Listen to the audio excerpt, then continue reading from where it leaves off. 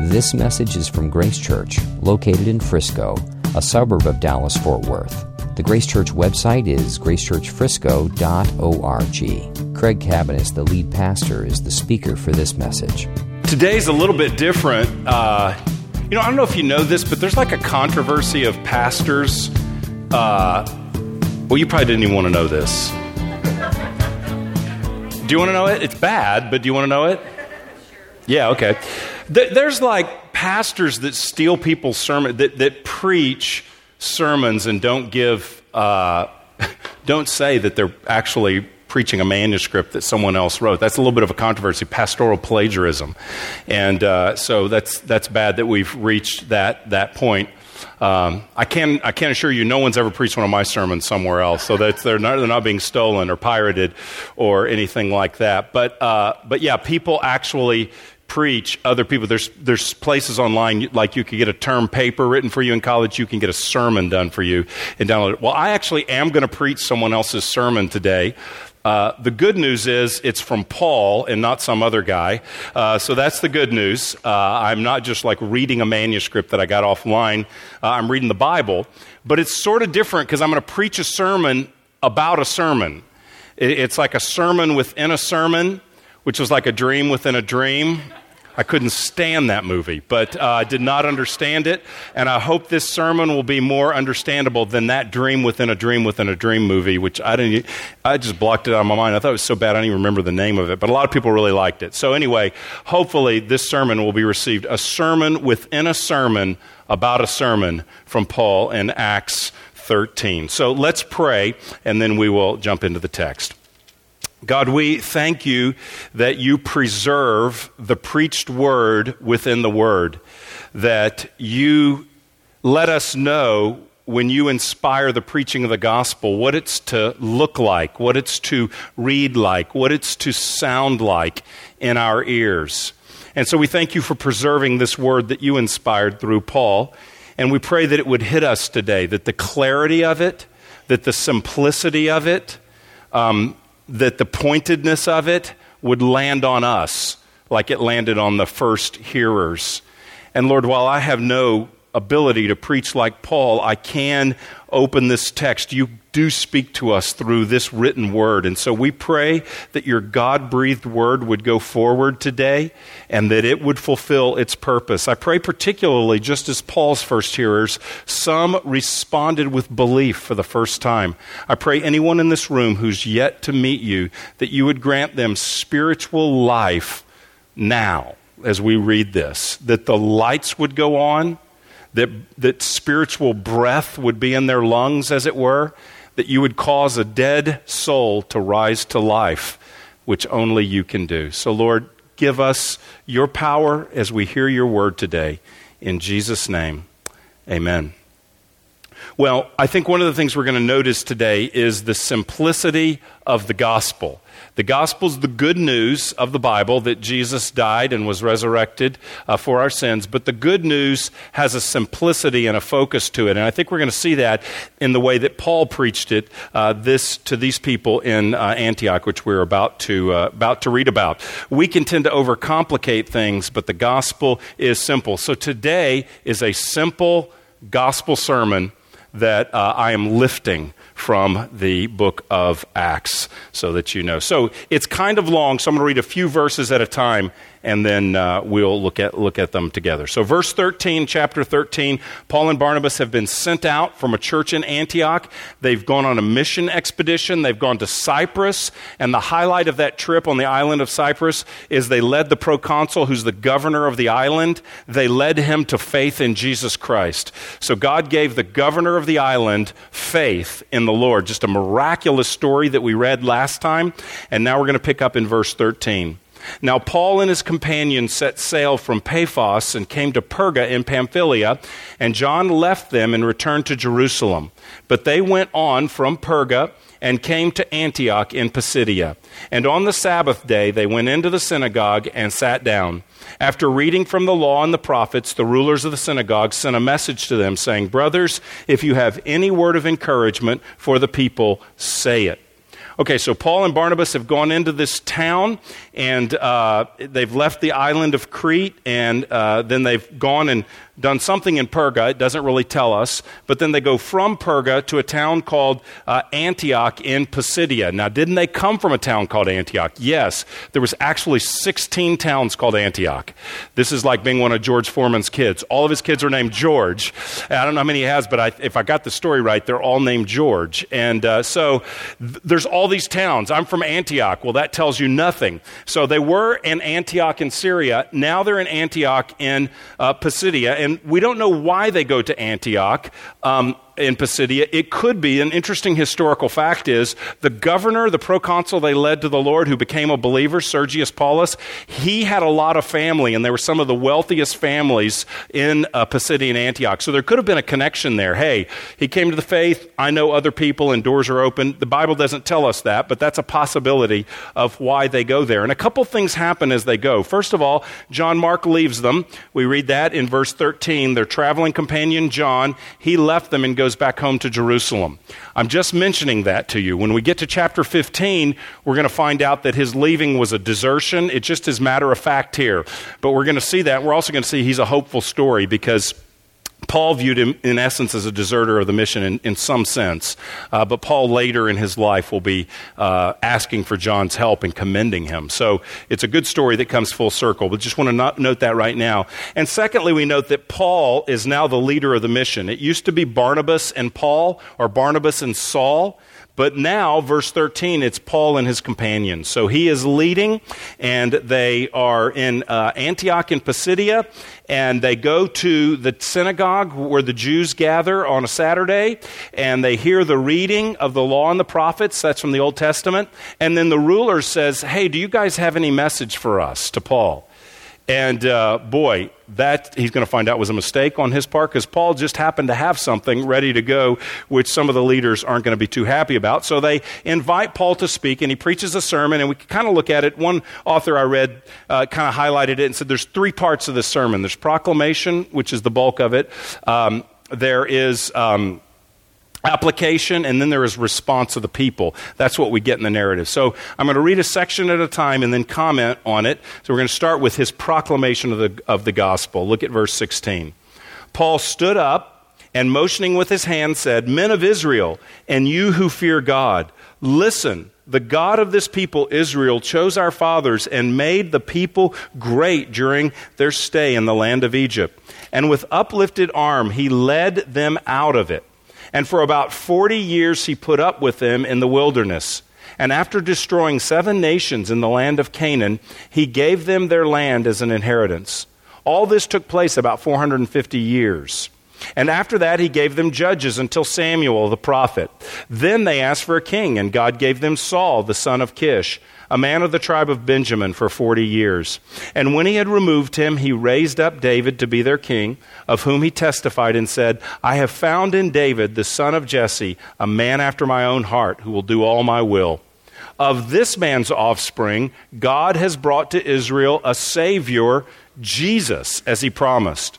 Before his coming, John had proclaimed a baptism of repentance to all the people of Israel.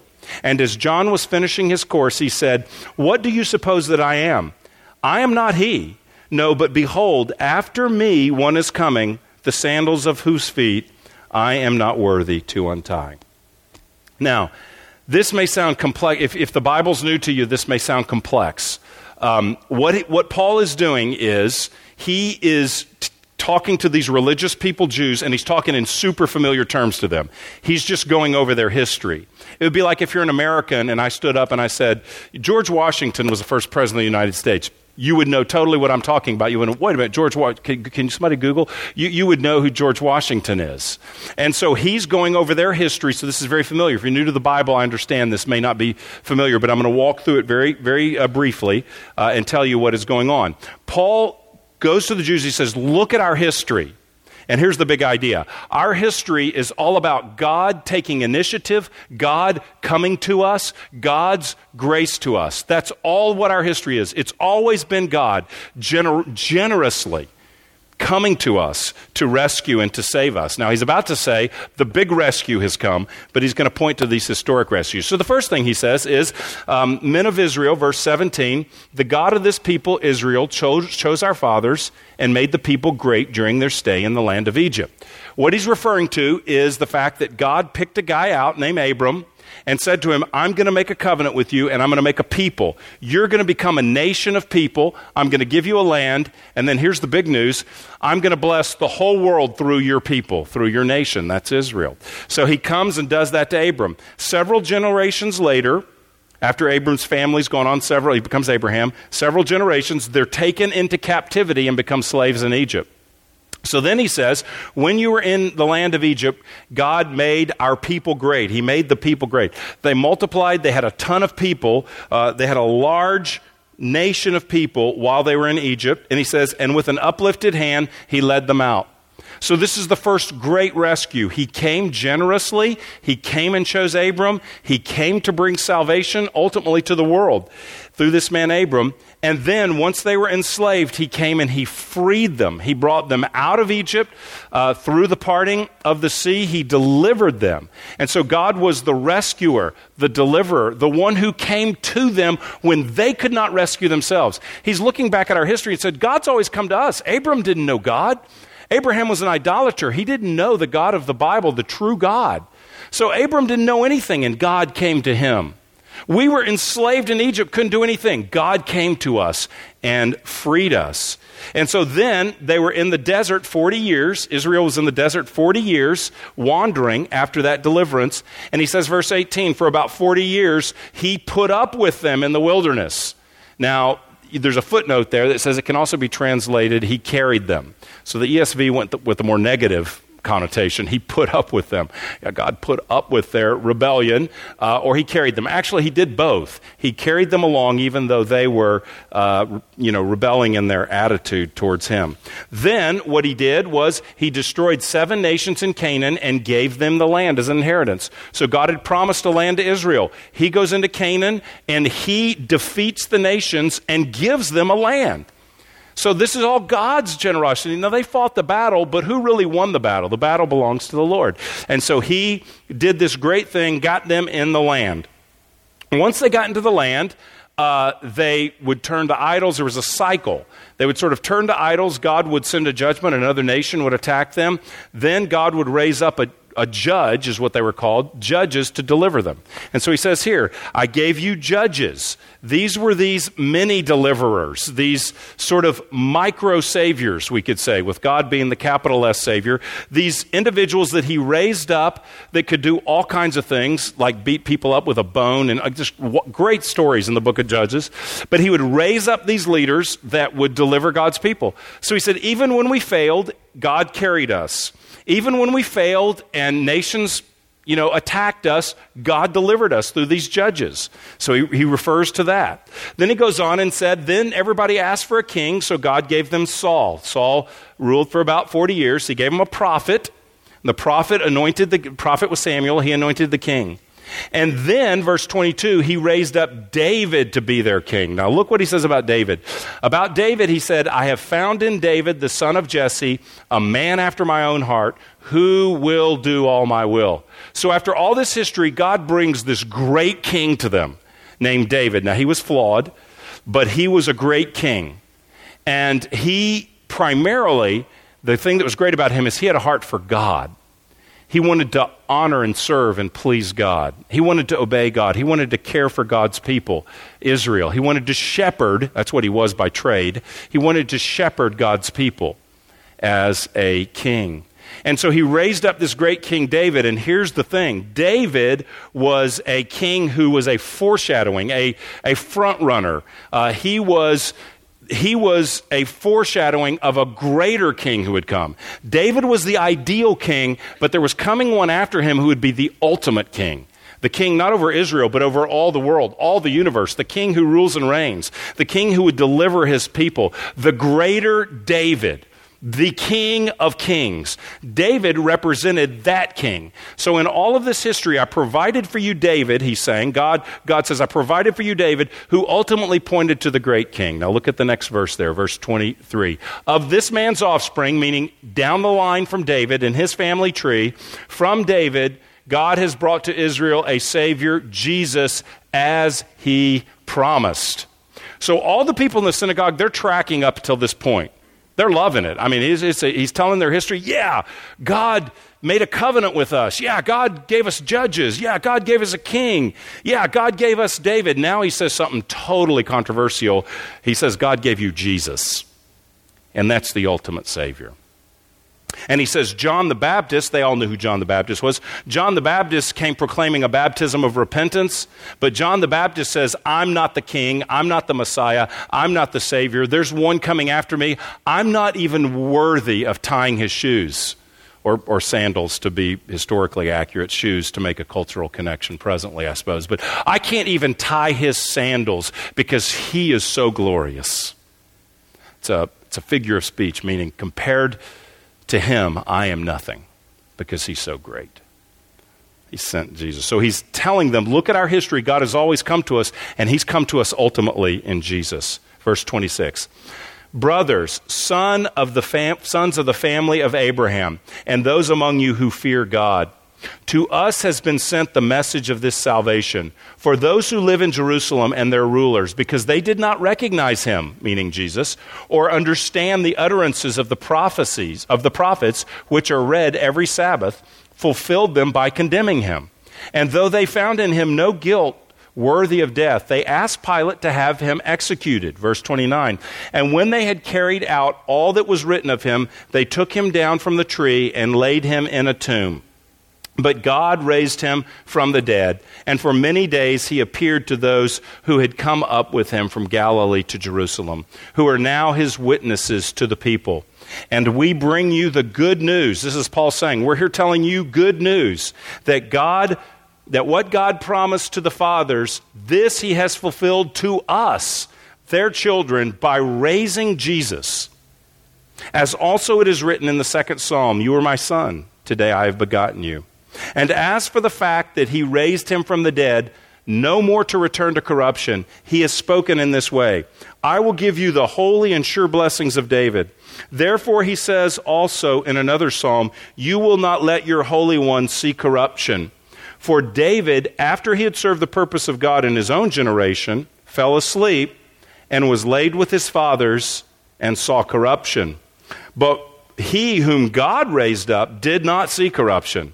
Let it be known to you, therefore, brothers, that through this man the forgiveness of sins is proclaimed to you.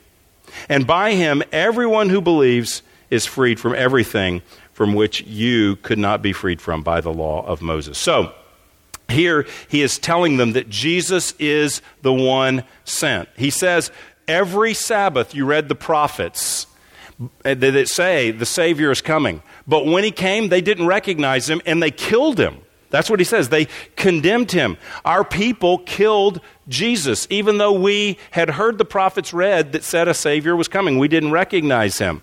And we ultimately had Pilate, a Roman ruler, kill him, execute Jesus. Verse 30, but God raised him from the dead.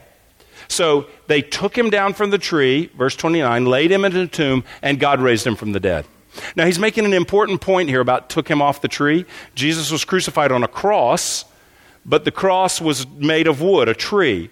The Bible said, in the Old Testament said, anyone who is hung from a tree is cursed. So he's making the point to them, this Jesus who was sent, God came to us, Jesus fully God and fully man.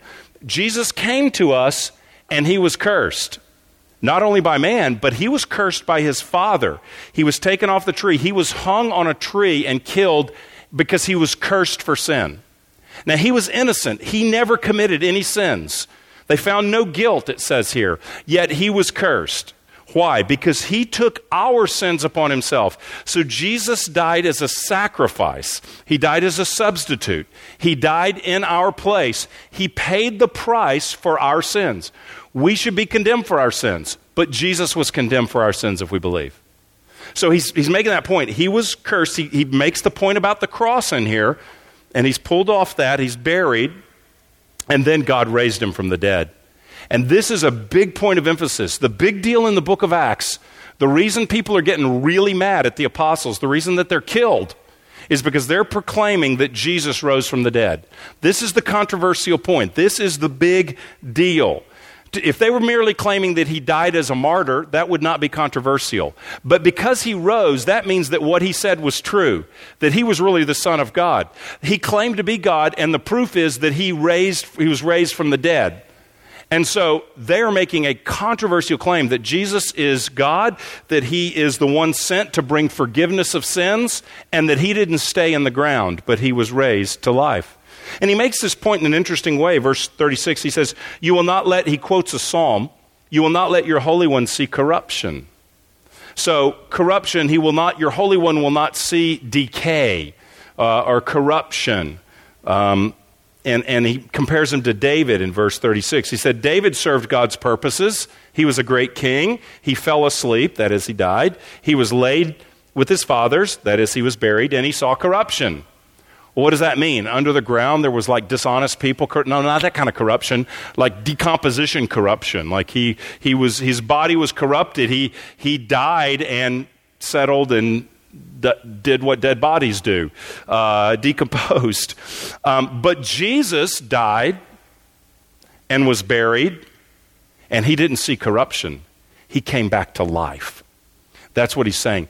David, he's saying, listen, Israel, God came to us, did all these things in our history, culminating in King David, but David doesn't compare to Jesus because David's bones could be located in a ground somewhere.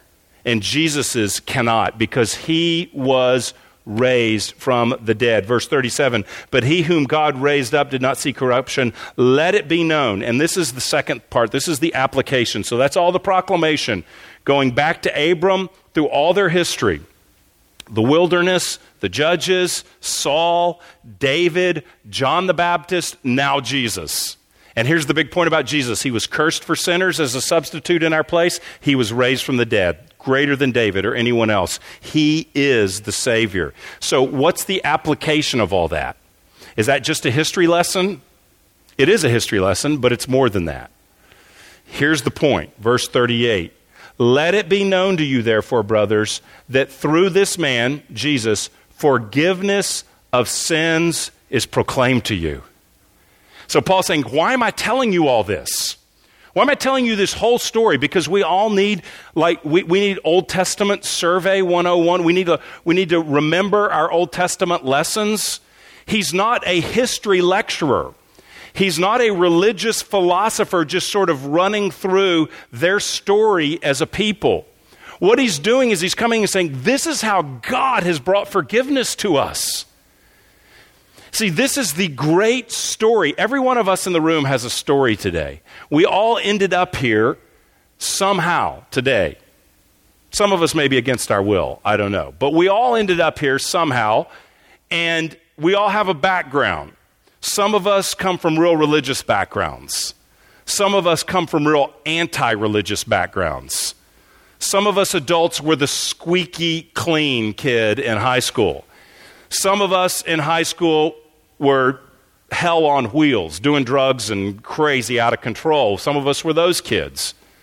You know, some of us, we all have a different background. We have different impressions of God. We have different experiences. So we all bring a story to here today, as did these people. What Paul's wanting to say is there is this grand story of God coming to us to save and to rescue us. And here's where the great story intersects yours. He says, forgiveness of sins is proclaimed to you in him.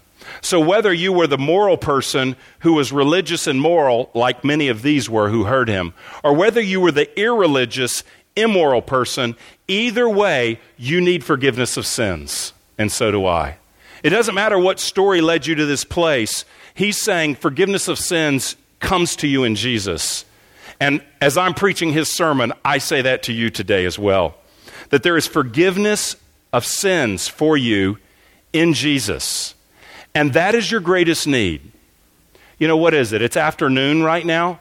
So it's starting to feel like your greatest need is lunch. Starting to feel like I need some food. How much longer is he going to go? But I'm about to tell you, so that I can get some more time here, that your greatest need is not food. Your greatest need, I'm thirsty. That's not your greatest need. In fact, I need oxygen. That's not your greatest need. Your greatest need is for forgiveness of sins, because you and I will stand before the holy God of the universe one day, and it's coming soon. We will stand before the God of the universe, and we'll give an account for our lives. And all of us will be found guilty, every one of us. And so the question will be, do we pay for our sins, or has someone else paid for our sins? Has our guilt been removed from us? And that's what he's saying. Forgiveness of sins is in this man. I'm proclaiming Jesus to you because in him your sins can be forgiven. That's the application that he's making to them. And he says, lest anybody think, well, hey, we're good religious people. Why do we need this Jesus? Look what he says next. Verse 39. And by Jesus, everyone who believes is freed from everything from which you could not be freed by the law of Moses. Everyone who believes what? Everything he's just told us. That Jesus came sent from God, that Jesus was the promised one, that Jesus died for our sins, was buried, and that Jesus was raised. He mentions that 3 times. That Jesus is alive, defeating sin, defeating death, defeating the devil, proving that he is who he said he is, God himself.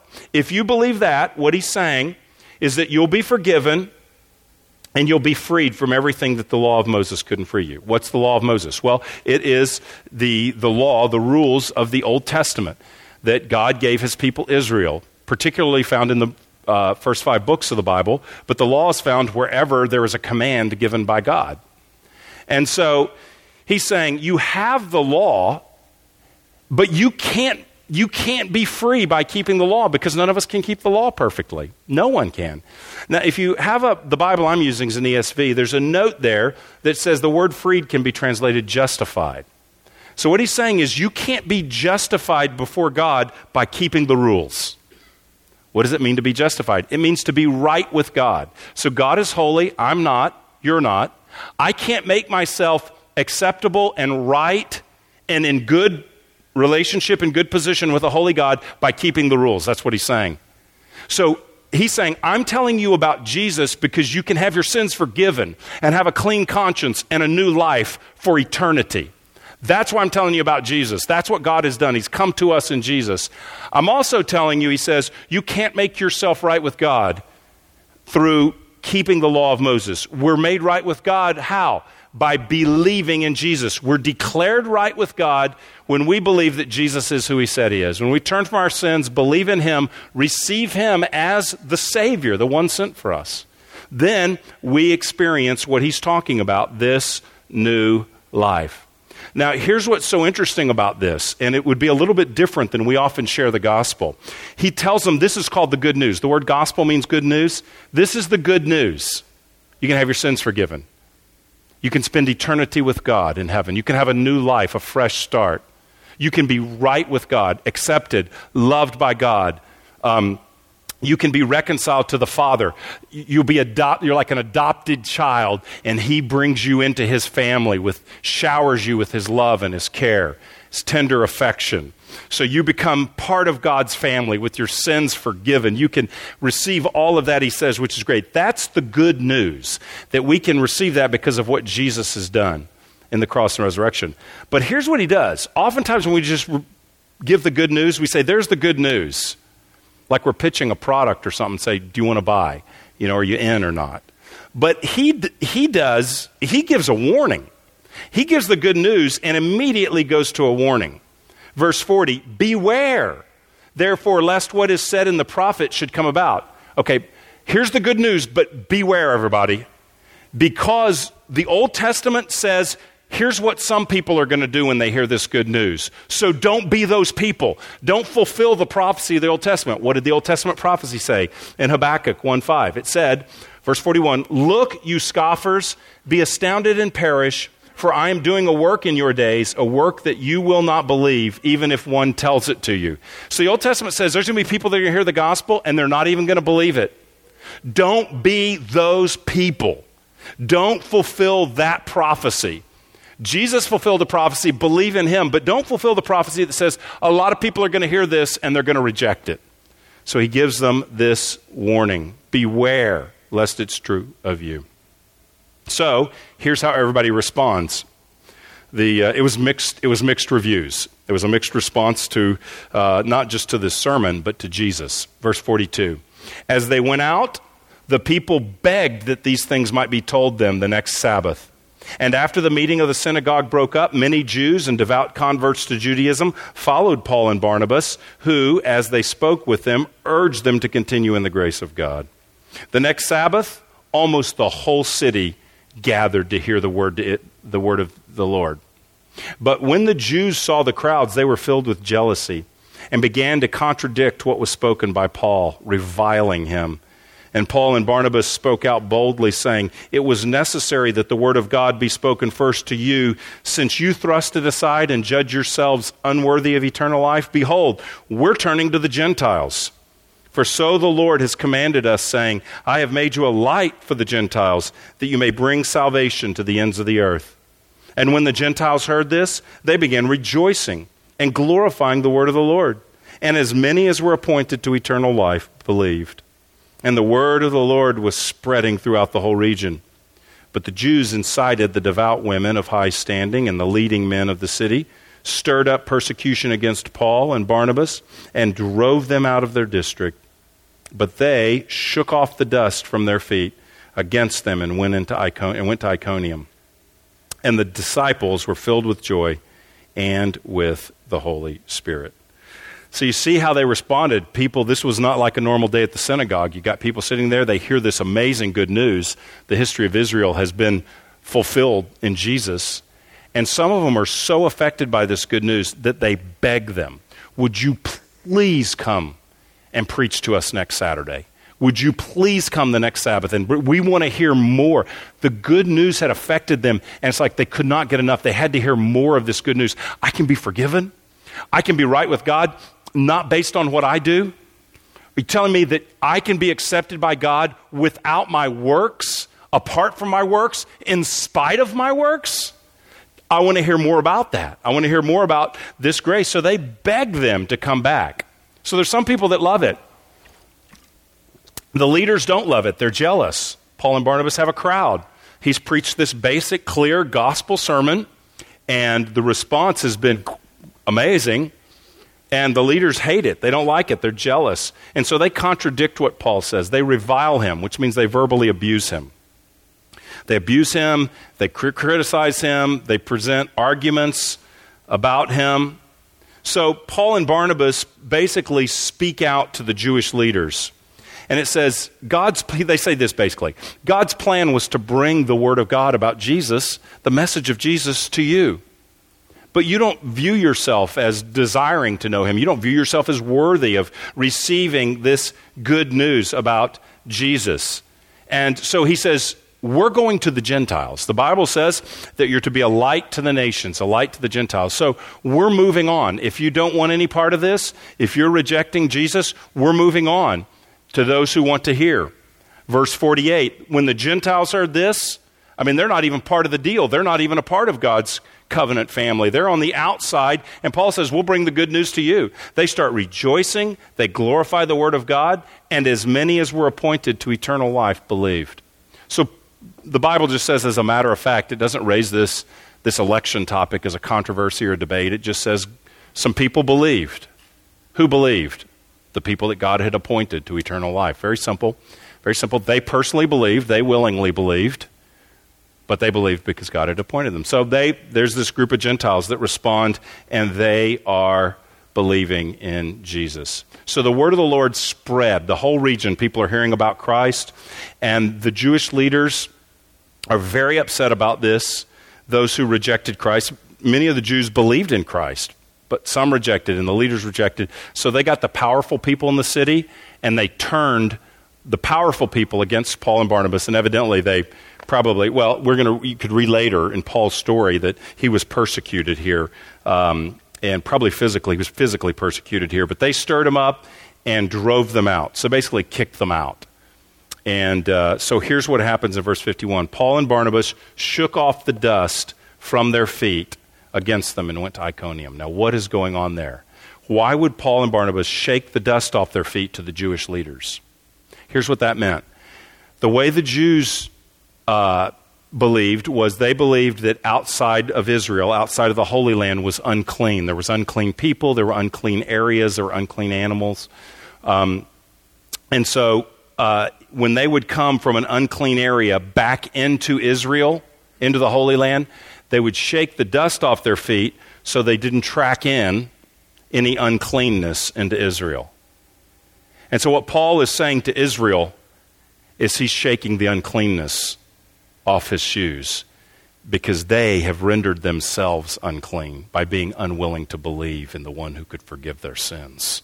So it's an irony. It's a role reversal. He shakes off the dust off his shoes, symbolically to the unbelieving Jews. Say, if you want nothing to do with Jesus, if you're rejecting him, if you're hating us, if you're hating him, if you're rejecting your Messiah, your Savior, then I'm shaking the dust off my feet. You're in essence putting yourself in a position of being unclean. I'm going over here to the Gentiles. They become Christians. They're cleansed by God. It's a radical role reversal is what happens here.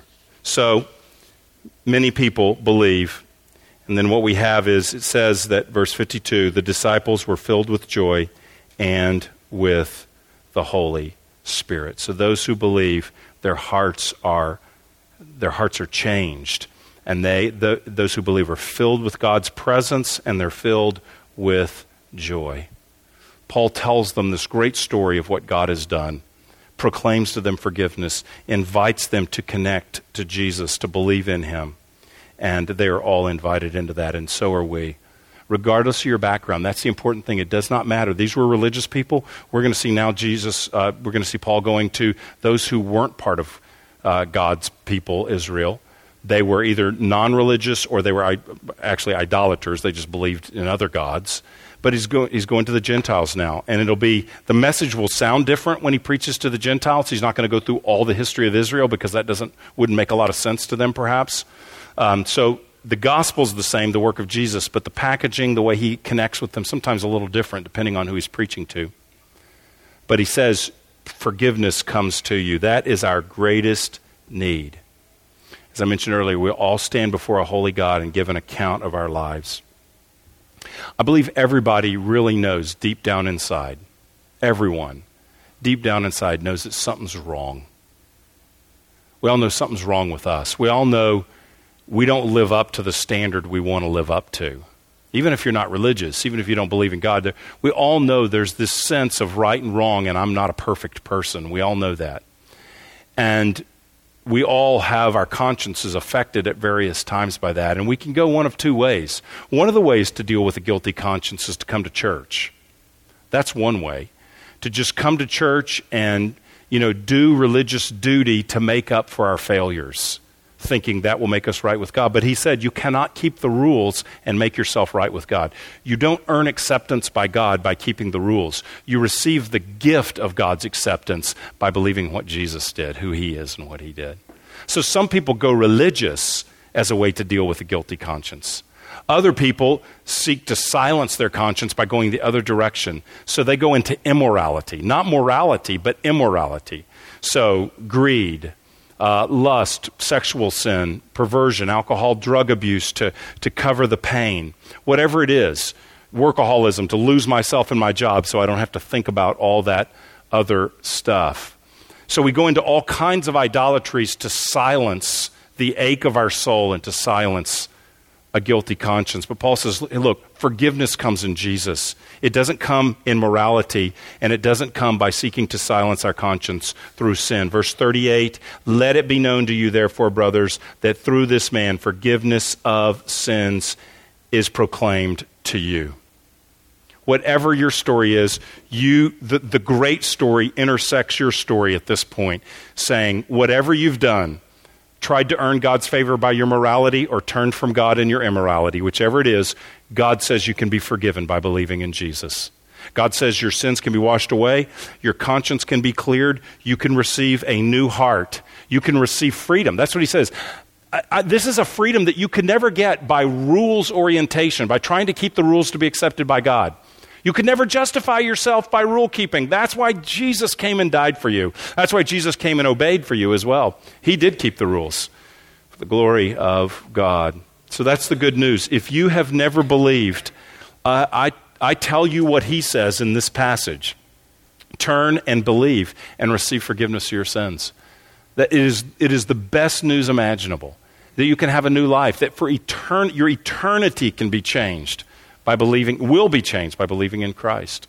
Turn, recognize that your sins, that you've sinned against a holy God. Recognize your failings, your rejection of God, your ignoring God, your living for yourself. Recognize all of these things for what they are, an offense to a perfectly holy God. And ask his forgiveness. Trust Jesus as your Savior and receive new life. That is the glorious good news. And it comes with a warning. I would not be faithful. I would not be loving you. I wouldn't be true to the Scripture if I didn't tell you, as I'm preaching Paul's sermon, if I didn't tell you what he said. You can be free. You can be forgiven. Beware. Beware that you not be the person who hears the good news and either, it says, scoffs at it or just will not believe. Do not scoff at Jesus. Do not fail to believe. Do not just go about saying, oh yeah, well I can take care of that later. I can believe that when I get older. I can believe that when a different time in my life. Don't be that person. Don't say I've got. Beware. The forgiveness of God is extended to you in Jesus. Reach out and receive him by faith today. Believe today. Do not put it off. The Bible says many will, and many did, and many have. Maybe you say, well, I'm a part of this church. He's preaching this message to religious people. I'm religious. Well, he's preaching this message to religious people and saying, don't trust your good works, believe in Jesus. That's what he says. So maybe maybe I'm a leader in the church. That's okay. If you're trusting your works, if you've never really believed, if the lights have never really come on, then may they come on today and may you respond. Maybe you're a church kid. It's not your parent. Not only are you not saved by your works, you're not saved by your parents' good works.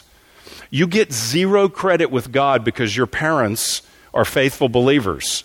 You received a great blessing because your parents are faithful believers. You received a great, we could even say advantage in many ways because your parents are believers.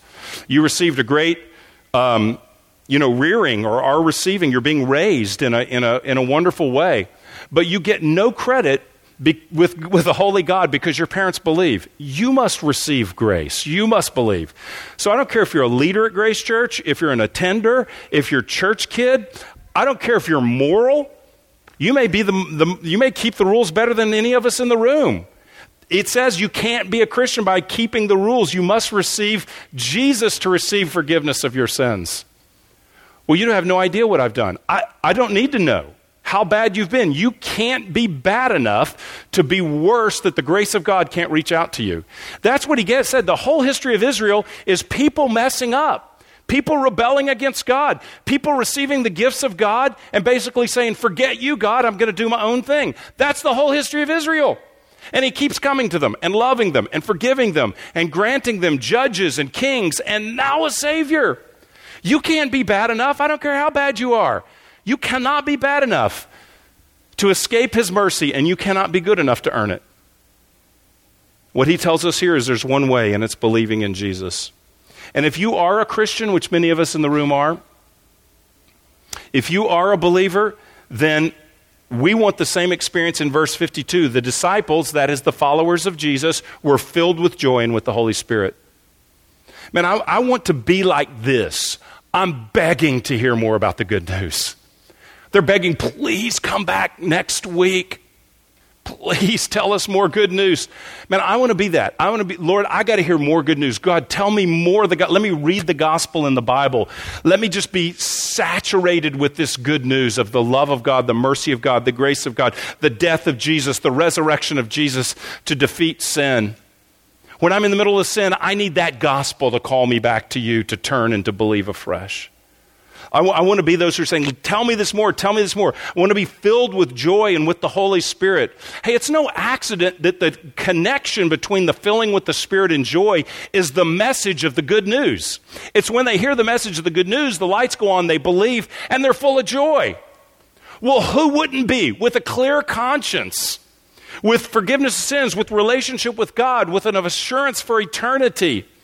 With God at work, saving people around us, with us seeing, visualizing the mission right in front of us. God's up to something. God's doing something. God's giving us new life. He's touching others. I get a fresh start. God loves me. God welcomes me. There's joy that comes that's tied specifically to the gospel message. And there's the filling of the Spirit that's tied specifically to the resurrection and ascension of Christ. Because he's resurrected, because he's seated at the right hand of God, he pours out the Spirit on his people. So this message provides the joy that we need. This message provides our awareness of our need for the Spirit. And this message provides eternal life for those who need him. This is a simple gospel message. Well, I've heard that before, and wow, I've heard this for 30, 40 years. I just sat through. I'm not saying I'm a great preacher, but if this message doesn't stir your heart, this truth, when you read this, if it doesn't stir your heart, the good news is there's work for God to do in your heart, and he's going to do it. There's more. There's a greater experience. There's a greater present experience of Christ than you currently have if this text doesn't stir something in you. If it doesn't stir something in me, if my heart's cold to this, then God wants to awaken me. God wants to stir me so that nothing excites my soul like a glimpse of the crucified, risen Savior extending forgiveness to me and declaring me righteous because of his work. There's no joy that compares to that. One day we'll see him face to face and it'll be, whoa, this is more glorious than I ever could imagine. But even right now, he wants to fill us with joy and fill us with the Holy Spirit as we trust not our works, but his work, which then empower us to live a life of obedience to him. Not because we're keeping the rules to be accepted, because we're already accepted. Therefore, we want to live a life for his glory, obeying him, walking out his scripture, filled with the Spirit, filled with joy. So whether you're turning for the first time or the 1,000th time, let's all turn afresh to Jesus now and thank him for what he's done and respond with a believing heart that trusts him alone. Father, we come to you today and we're just so, Lord, we can make it so complex and we can add so much of our own opinions and preferences to what the Christian life's all about. Thank you for this sermon from Paul, which just points us to your history as a God who pursues and loves and rescues and saves, and how that culminates in Jesus. Lord, we just love that. Thank you for that simple truth. And we just respond to that simple truth. I pray for anyone in the room who's never trusted you, that right now the lights would go on and that they would believe, that they would turn from their sins and they would believe in Jesus right now, Lord. You've been listening to a message from Grace Church. For more information, visit our website or write us at podcast@gracechurchfrisco.org.